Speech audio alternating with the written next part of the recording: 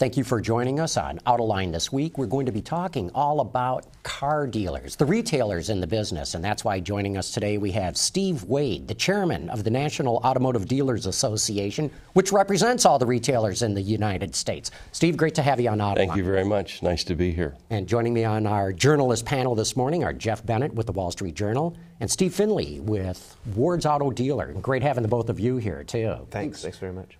Steve, let's talk about automotive dealers. And what I'm trying to get is a sense of how do you all see what's going on in the retail market these days? My impression is the automotive industry is one of the few really bright spots in the American economy right now. How do you and your members see it? Well, I think from a standpoint of fixed operation, parts and service has been one of the leading factors in the country as far as moving forward. It seems like we are going in the right direction. There's all the reasons to make us think we're starting to get there. First of this year, we started off with a bang. I mean, as you know, we were at 17 million units. In 2008, dropped down to 10 million units, which just took everyone's backwards. And we've learned to do business in ways we never thought possible. I mean, we've changed the way with our inventories. In many cases, unfortunately, we had to lose people, cut back. But we've learned to work with those numbers, and we've found that we can make a living, and we are seeing strides moving in the right direction. It depends on, too, the part of the country you're in. As I travel the country, there's some areas that don't seem to believe we've had a recession, and others, where I live in southern Utah, I'm very tied to the Las Vegas market. It's extremely difficult. But we are moving in the right direction, and there's hope out there. But it just isn't as fast as we'd like it to be. But we are going where we should be going. Steve, looking back at General Motors and Chrysler making massive cuts of their dealership network, NADA represented really both sides, the remaining dealers and then also the dealers that stood to lose their franchises, and in many cases did. Are we better off because of that? Is the consumer better off because of fewer dealerships, and our dealers better off because of fewer dealerships? Boy, that's a deep, that opens up a vast divide there. Maybe in some areas. I mean, there'll be people who argue we're better off. If you're one of those dealers that was left behind, you're certainly not better off. What took place and transpired should have never happened in this country, in my opinion. Now, why not? For a man to have a business that's viable and moving forward, and in many cases was making money, and you're told one day your business is worth X, and tomorrow, after they take your franchise away, it has no value at all, or your facility that you had was worth X number of millions of dollars, and now it's worth half its value because it's single purpose, because your franchise was just taken from you. Those kinds of things should not have happened. Now, back to the consumer, in some areas where there are fewer dealers, maybe it is for the benefit. I'm struggling with the benefits personally. I didn't lose anything. In fact, I was awarded a franchise that was taken from someone. But that has a lot of challenges tied to it. I know that General Motors will tell you that they tried to do the right thing. Chrysler was in a position where it wouldn't survive. You know, the government had determined to save General Motors. They determined to let Chrysler go. And if Marchione hadn't stepped up, we would not have a Chrysler today. So now for those that were left, there's some good things. And in some areas where they divide the pie and it's a little different, there's some benefit.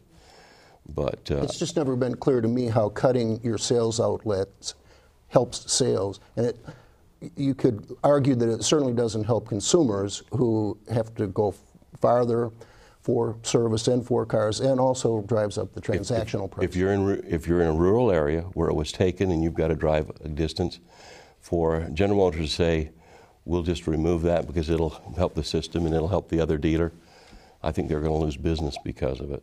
But, you know, for the OEMs, there's no question it's helped them. And they were in the process of trying to reduce their dealer count anyway, because in many markets, they had too many dealers. And but so they put those dealers in themselves. That was the thing. I understand. You know, that was the threat they'd always lay on you is, if you don't perform, we're going to put another dealer in. So they put those people in They and did then put took those them dealers away. in, but most of those Then it became dealers, the opposite threat. but most of those dealers went in decades ago, before we saw the big onslaught from the importers, which grew the number of dealers in the country. So if you could reverse the clock 30 years, 40 years, absolutely that dealer count made sense, but things changed. I agree with you, the way in which they went about doing it may even have been illegal. But nonetheless, I think that the car companies and the dealers who made the cut would tell you it's better for business. Well, it's a difficult time in the era of our industry, and I'm glad that we're through that and moving on, and I'd like to put that behind us. But it was very, very challenging. As we went through it, representing the dealers that were left behind and the ones that were going forward, it was extremely, extremely difficult for us. I'll bet. Because we want to represent everyone. And that's my question too. I'm wondering, do you find that you really saw that moment as a wake-up call for the dealers? I mean, we still hear mixed, beliefs that if the dealers have really changed since that recession, have gotten back into customer service much more than they have been now. Do you feel that that was kind of a watershed moment, and that the new car dealers in the U.S. are kind of refocused themselves? And well, I think anytime you have a calamity or a challenge, if you want to exist, you refocus yourself. There's some of that. As far as I don't know that we're any more customer-oriented than we were. We've had to shift a lot of our emphasis to the fixed operation. People, because of the economy, people have been sitting on their purchase. Great example, I got a phone call about 3 or 4 days ago from a little lady that said, in our market, they're one of the leading restaurant owners in our town, called me, she said, Stephen, and she said, I need to talk to you. She said, I've got 4 cars. And she said, first of all, she said, I don't know anything about automobiles. That was her caveat. She said, but I have 4 cars, and we've held on, and we just can't hold on any longer. 2 of them, I've got to make a change, and I don't know what to do. And that's what's happening all over because of the economy and the challenges that are out there. We talked earlier about when I was in Europe, listening to the comments about Greece. After 3 days of that, I called home to say, is everything okay? And so with all the calamity that's going on, the tsunamis and the storms and the economy in our own country, people are holding on. And so our fixed operations have been one of the things that's kept us going. Now, hopefully, as we come out of this country gets its footing and we move continually in the right direction, hopefully we'll get something happening the way we'd like in the front end of these dealerships. But we're doing it through. What would be a good sales year, unit-wise? Well, after 10 million, 13 sounds pretty good right now. I mean, we're running towards 13 million units. And when I was at 10, when you were at 17, 13 didn't sound good at all. Right now, get me there. And I think that but that's where we are. We've learned to operate in ways we never deemed possible. And we're moving through that, and we're moving in the right direction, which is the good news. And the industry can make money at 13. They can. Okay. In fact, it was as I attended meetings at the White House with the bankruptcies, their goal, the task force goal was that we would be able to operate at a 10 million run. And that's why they were trying to lower the number of dealerships. And as you know, they wanted to lower them a lot lower than the numbers we ended up with. Chrysler was presented to us after coming from the White House. The first number they gave us was 1,250 dealers they were going to take. It took 789. GM's number was they wanted to lose somewhere between, as I recall, 3,300 dealers. They were first going to try to do that through attrition when we first met with them, when we met with Chairman Wagner. But after coming to the White House, they wanted to just do that quickly. And I think one of the numbers they came up with something like 2,500 or 2,200, and they took far fewer than that, a lot less than that. So, well, you get a room full of dealers, and everybody would agree back then, there need to be fewer dealers, and then, okay, who wants to turn their franchise? Yeah. And nobody raises their hand. So, in a way, it needed a spark point, I suppose. It does, but it should have been done differently, not just taken away. I mean, they should have found ways through attrition. Compensate them somehow. That's right. I mean, this was government confiscation. And in all fairness to GM, they tried. They had a system, and they tried, and they made it. They had a formula, and they tried to do that. Where Chrysler, there was no money, and they just shut the door, basically, and they gave you very little. They bought your parts and a few things. But there's horror stories out there that took place. Steve, one of the things that's always amazed me about this automotive industry is that none of the car executives I've ever met in my life, with one exception, Lee Iacocca, ever came up on the sales side of the business. Most of these executives have never sold a car in their lives, and yet they're constantly telling dealers how to run their business. In fact, I understand that you're doing a study right now trying to evaluate the effectiveness of all these factory programs telling the dealers how to run their business, especially on the amount of money that you spend on your stores to make them look nicer. What can you tell us about that? Well, when I travel, as I travel the country speaking to the dealers of this country, as I open it up for question and answers, Q&A, I'll tell you the first question that comes out of the chute is, what about image programs? There's requirements across this country for dealers to re-image their facilities. And it depends on what brand it is. And the challenges are with all brands. But it seems like one company has to have this color and this color of tile and a certain design.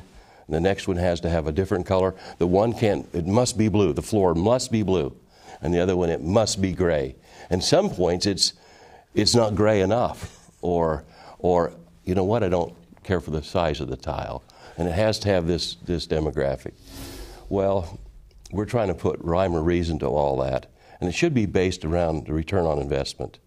So we're trying to find something that makes sense, that has, if you spend X number of dollars, it will bring about this kind of return. We're talking about a return for the OEMs, the factories, and for the dealers themselves. It needs to work for everybody.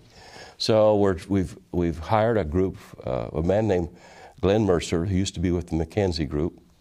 We've asked him to do a hands-on, independent, arm's length independent study where he'll go about and visit with the OEMs, he'll visit with the factories, he'll visit with the dealers, he'll visit with the customers, he'll go to restaurant chains like some of the high-end, low-end, talk about what they've done, the results they've had, maybe a Ritz-Carlton and or a Marriott. He'll go to the restaurant industries, talk about those, anything that's people that have done these kinds of things where they are working with the customer.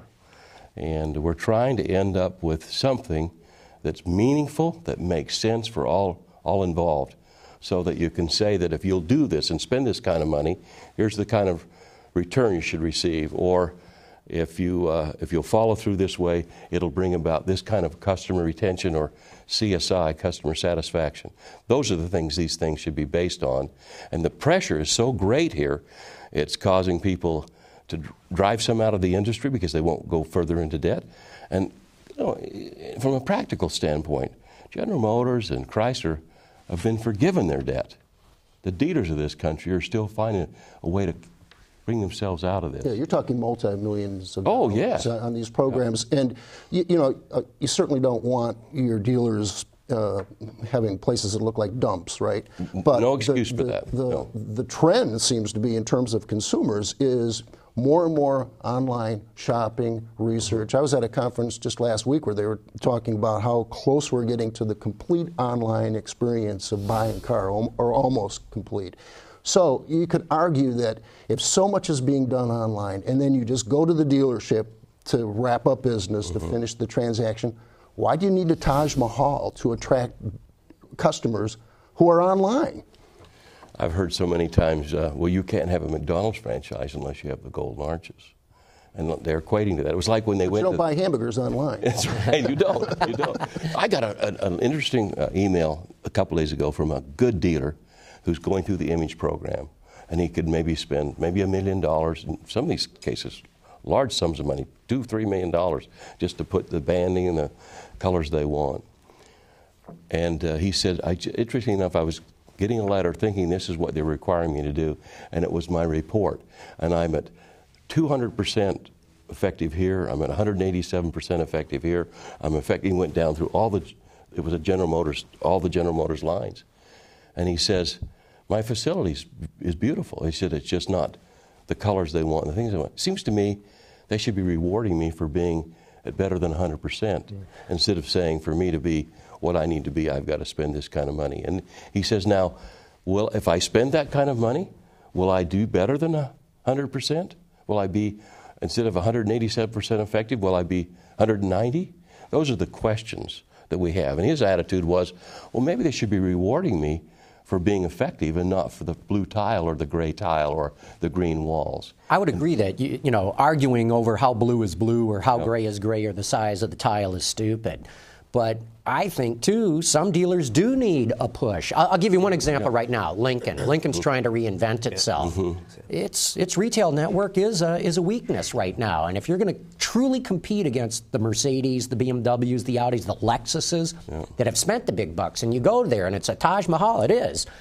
But, you know, if I'm buying a premium product, I don't want to go to, you know, someplace that I wouldn't even call it a dump. It's just not to their standards. And don't you think a number of retailers do need the push to make that change? No one should be selling automobiles out of a service station, so to speak, a retired service station. Or someone said, shouldn't sell them out of a toilet, you know, excuse that expression. But certainly there needs to be standards out there. But forgive the reference, I've just built a new store that's just now 4 years old. It's bright and shiny and beautiful. And I could, with them coming in to do what they want me to do with changing some banding and possibly we think that it could be $1 million. $1 million. And I have to say now, will I sell one more? My store's 4 years old. Will I sell one more car for that $1 million? Will I? I asked the factory. Probably not. I asked the fellow from the factory sitting right across from me, you think I'll sell one more car? And he said, no. So, Steve, what is really the belief? Like the McDonald's example, McDonald's believes you put the restaurant, you make them all the same, so it gives the customer the same feeling. Like you make the Lincolns all the same, you make Chryslers all the same. Do most of the dealers think you should just have kind of a facade that's the same and then allow the dealer to go and do what he wants locally? Or where do you think the mix That's why we're having this study. I'm hoping this study is meaningful to everybody. I'd like to be able to use the study to go to the dealer that's challenged with this and say, now, wait a minute. Here's what the study shows. Climb aboard. I'd love to be able to go to the factory and say, now, wait a minute. Look at this study. Get aboard. That's what we're trying to accomplish here. I don't have all the answers for this. I just know that I don't know that one size fits all. And I'm told that Ritz-Carlton used to have a program where all the Ritz-Carltons looked alike, and now they try to make it around the demographics of that area.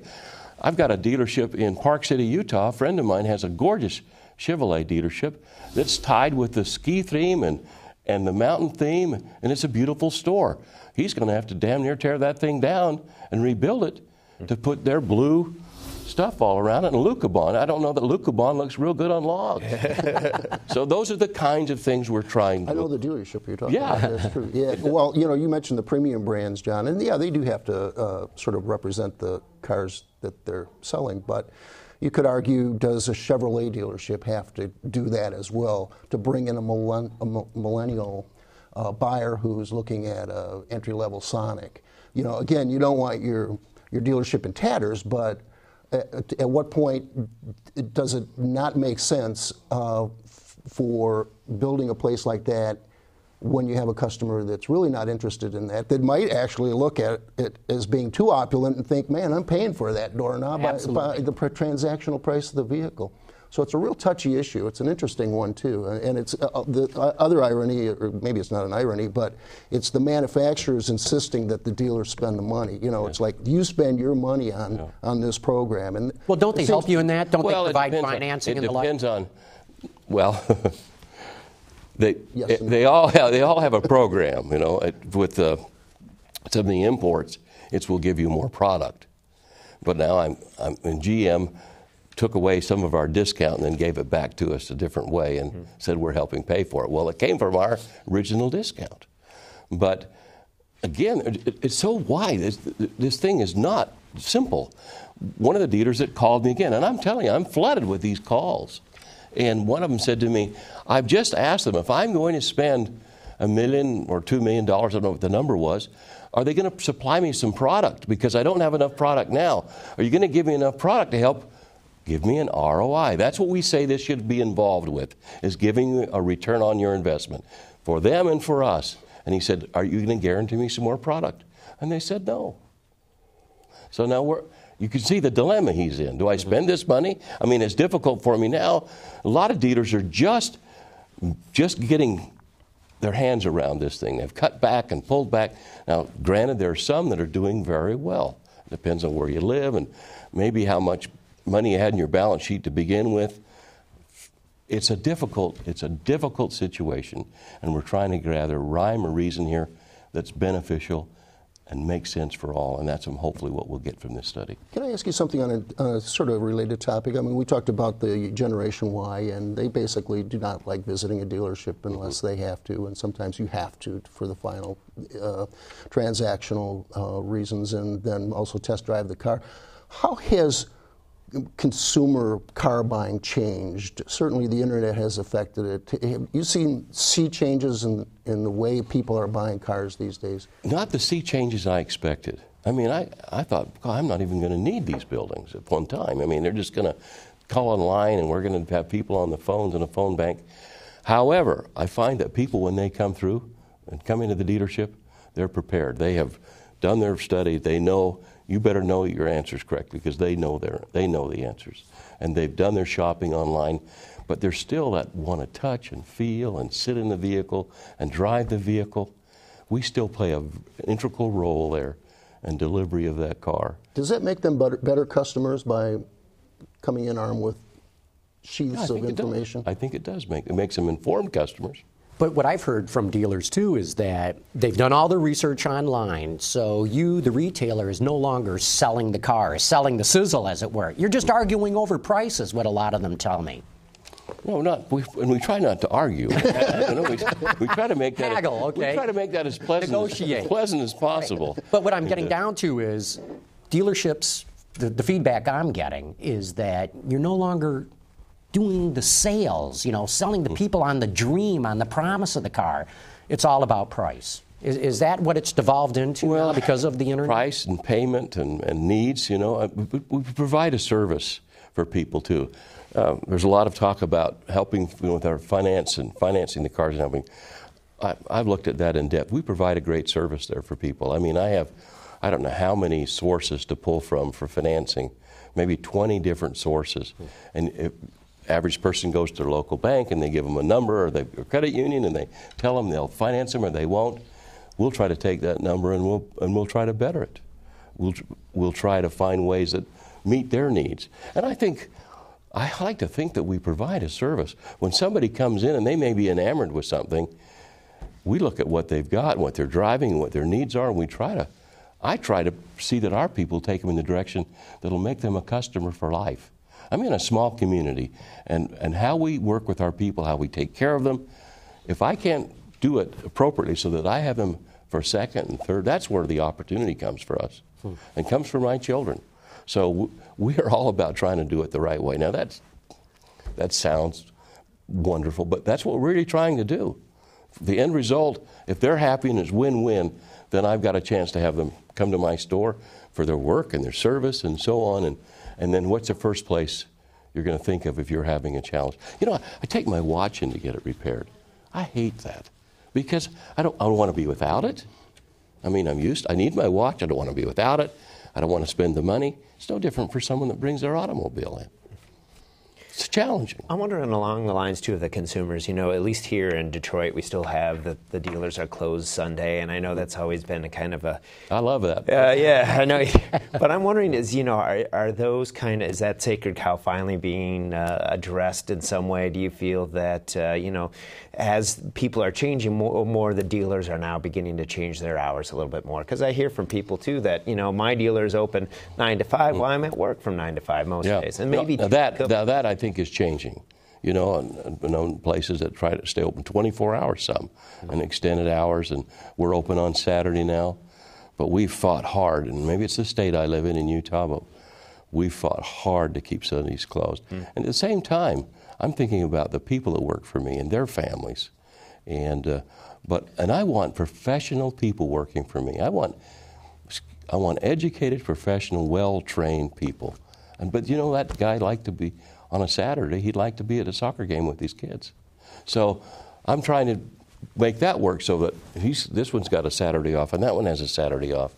Yeah, the dilemma is that the customer on Saturday wants to be buying a car rather than on a weekday when he's supposed to be at work. But then again, I have someone else covered. I'm trying to find a medium there. But for us, we like to stay closed on Sunday if we can. So Okay. Can I ask you an that's a NADA personal choice. an NADA question?